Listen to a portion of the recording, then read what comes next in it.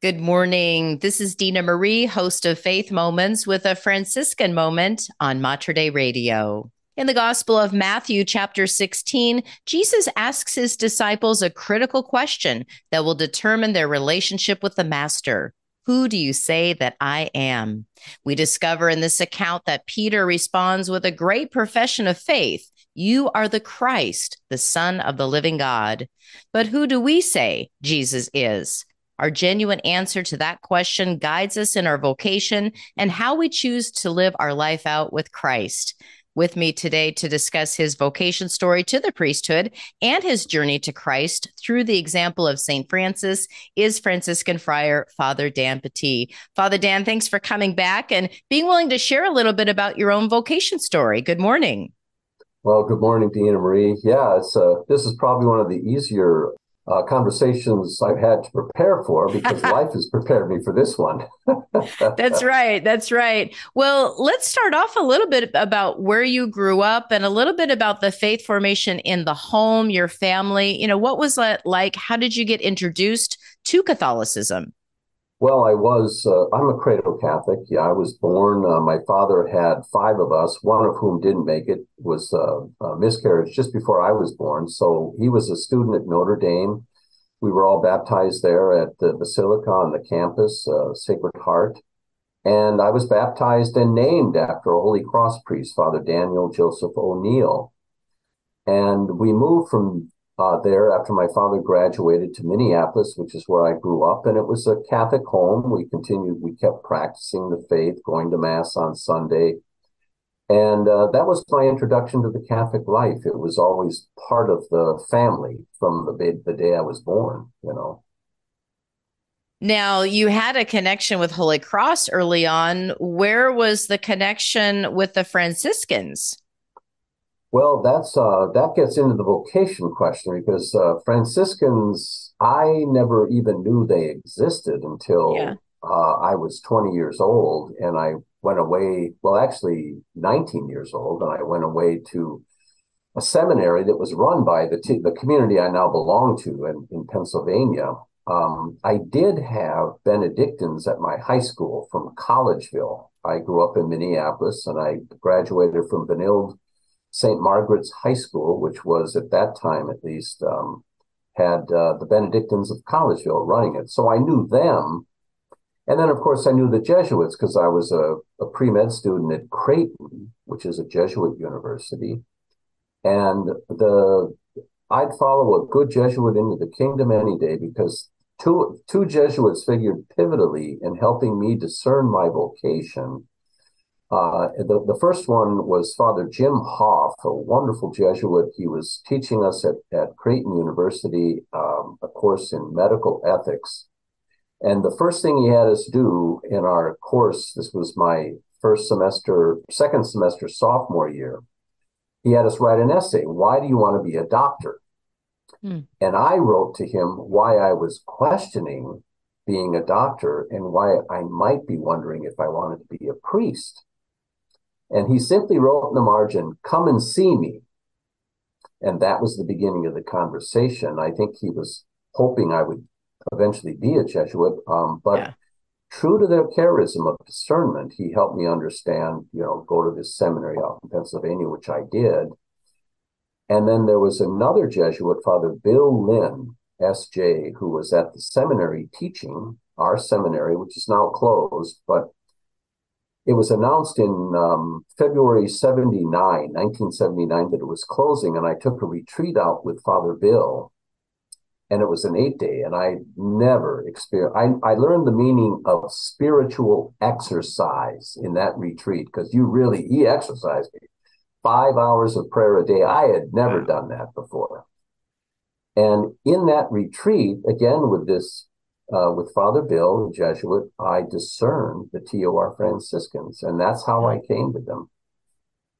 Wow. I'm talking with Father Dan Petit, Franciscan friar, and we've had so many Franciscan moments. I thought we'd have a little opportunity to hear the walk of just really hearing that call to the priesthood and becoming a Franciscan friar.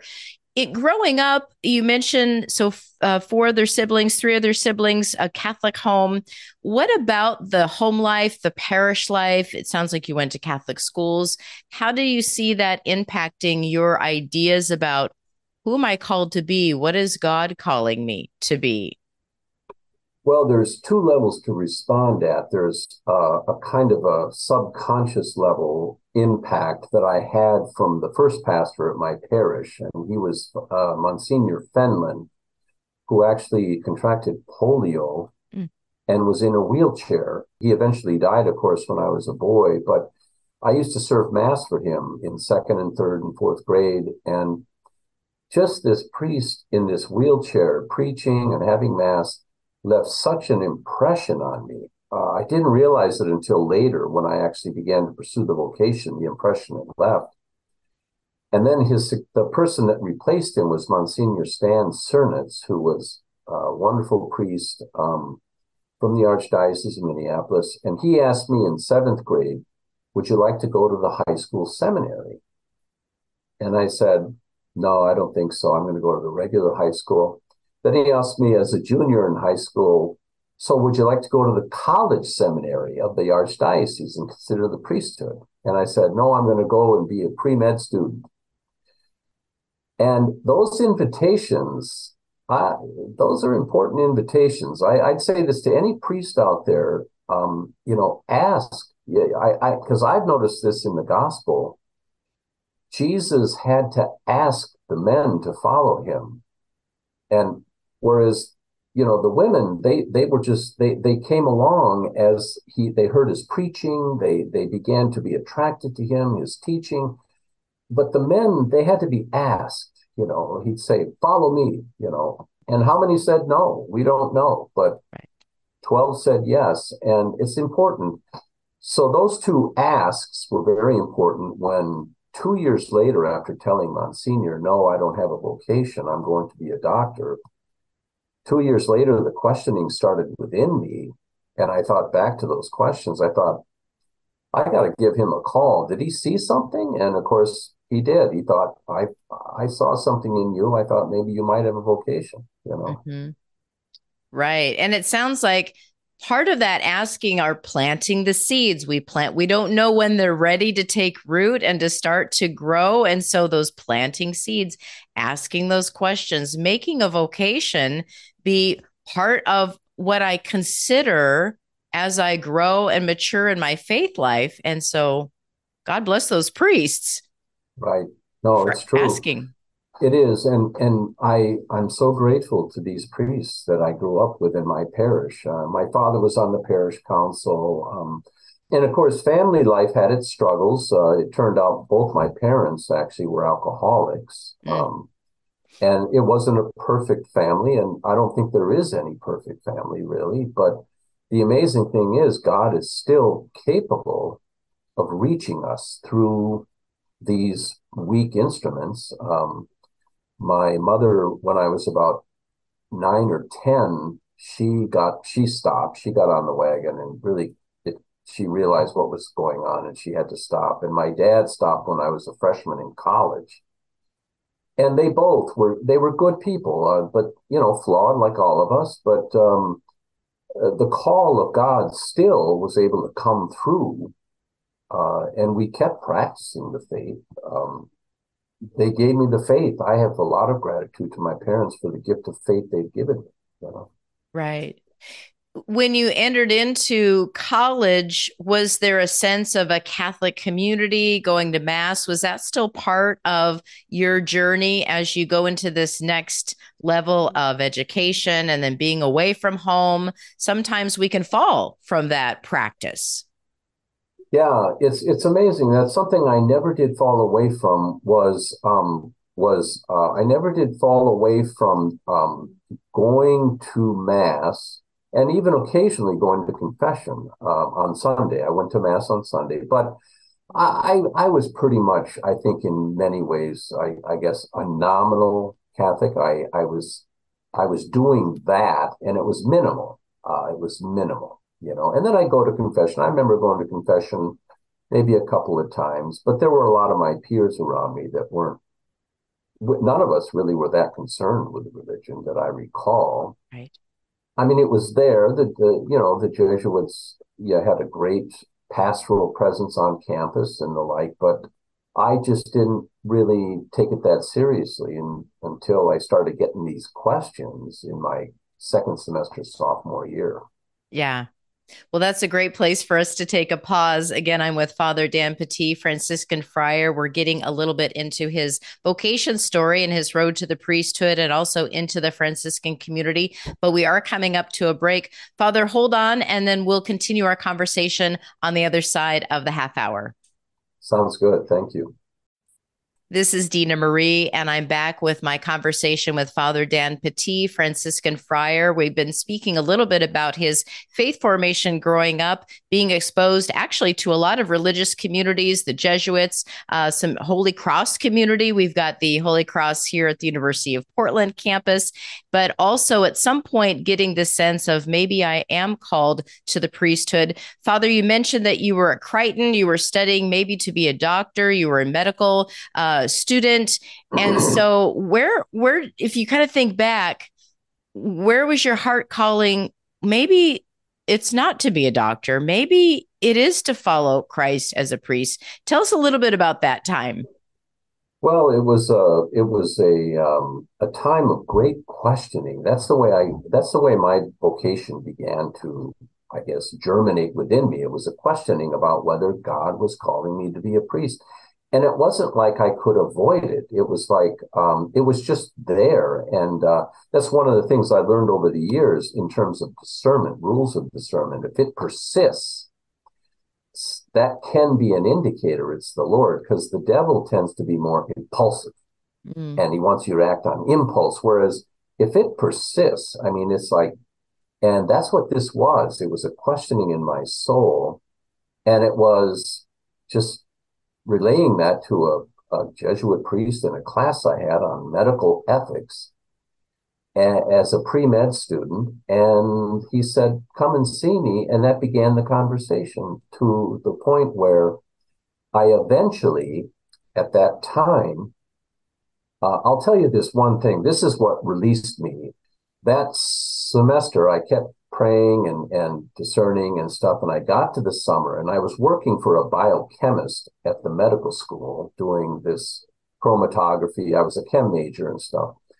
And we got to be good friends well enough that I was able to share with him my concerns. I said, I'm afraid to go away and check out this priesthood question because I'm afraid if I find out it's not for me, I'll come back. And when I come to apply to med school, they'll see this gap and say, oh, Petit couldn't hold up under the pressure or something like that, and they won't let me in. And he said, well, I'll talk to the dean of the med school. He was on the medical admissions board, Dr. Rangone was. So he went and talked to the dean of the med school and asked him about it. And the dean said, let Dan go away for a year and come back, and we won't hold it against him when he comes to apply. So, oh my God, I felt like the strings were just coming Right. apart. And it just so happened I was working that summer as an intern at a elderly care center in Davis County in Omaha, Nebraska. That was the summer, you might recall, Elvis Presley passed away. Uh-huh. Summer of 1977. And a nun came into the room giving these magazines to the elderly, and she said, would you like one? And I said, sure. So I took this and she gave me a Catholic Digest, and I just started writing to seminaries in the back of that.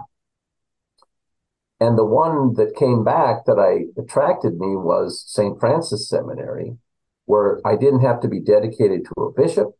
There was no commitment. I could come and window shop and that would be fine. So I made the decision to go there, and it was St. Francis Seminary, run by the TORs, my community, in Loretto, Pennsylvania. And I got there in August of 1977. And would you know, I met the treasurer of the seminary, who was a Franciscan TOR brother. And he said, you were at Creighton? I said, yeah, I was. And he said, did you know Dr. John Potter? And I said, well, yeah, he's the reason I'm here. He's the dean of the med school. And he said, that's my uncle. I thought, well, this is a small world. It's because of your uncle that I'm here. It's like I got a year to kind of look at this and see if it works out. And of course, here I am. It kind of began to turn Right. the corner. Of course, my brother, he had plans for us. We were both going to be doctors together. Our wives were going to be friends. Our children's play together, cabins on the lake. He went on to eventually go to Creighton Med School, and I turned away. And it was he was the one probably that most struggled with the fact that I had gone this direction because the plans didn't quite work out, Mm-hmm. Mm-hmm. Right. So you took that little come and see. Did that just shift? Did you enter into then the seminary after that experience? I did. I was actually in the seminary. They had a college seminary program in the seminary on the diocesan side. So this is a TOR Franciscan seminary. So the TORs lived on one side of the seminary. And then they had a diocesan seminary where the bishops could send their seminarians there. And we had a wing on the diocesan side.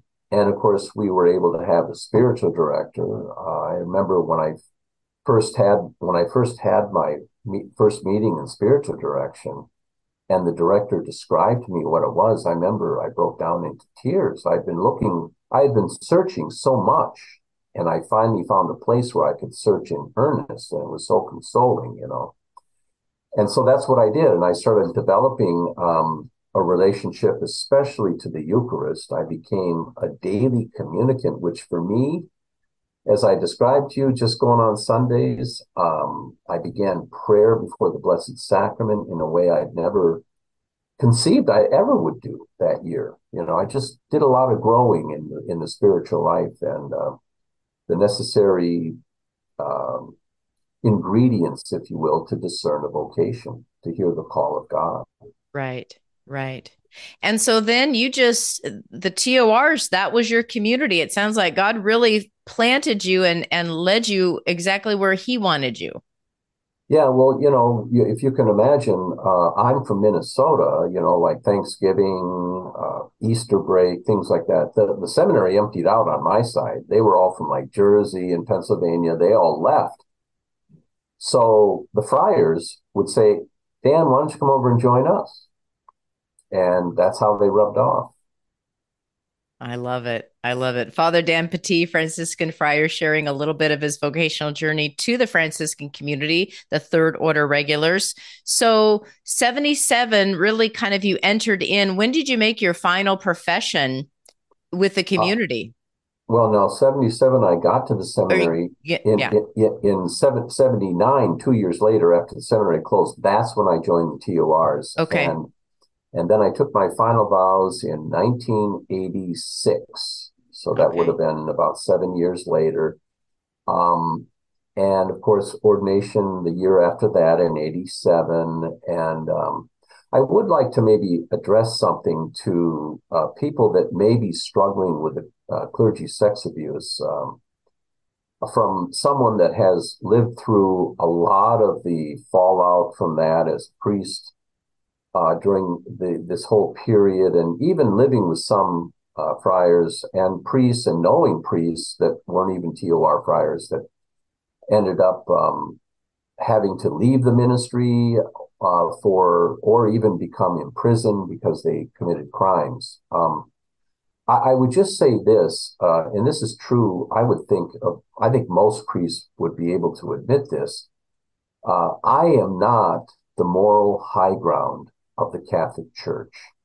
I never have been. I got clay feet, but that doesn't mean, however, that there is no moral high ground, because Christ is the moral high ground in the Catholic Church, and he can never be taken down. And my responsibility as a priest has been to attempt to try to keep up with this with Christ, and it's not easy.